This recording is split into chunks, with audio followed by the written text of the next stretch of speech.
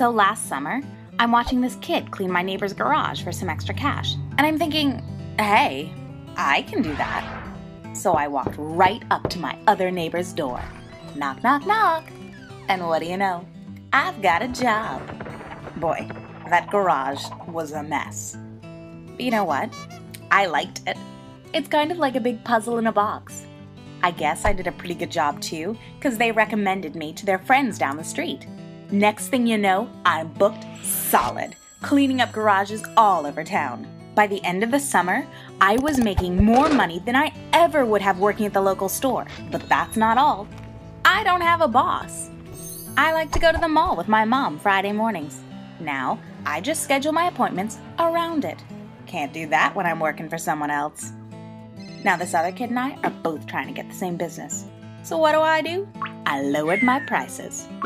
So now, I offer not just cleaning for my customers, but organizing.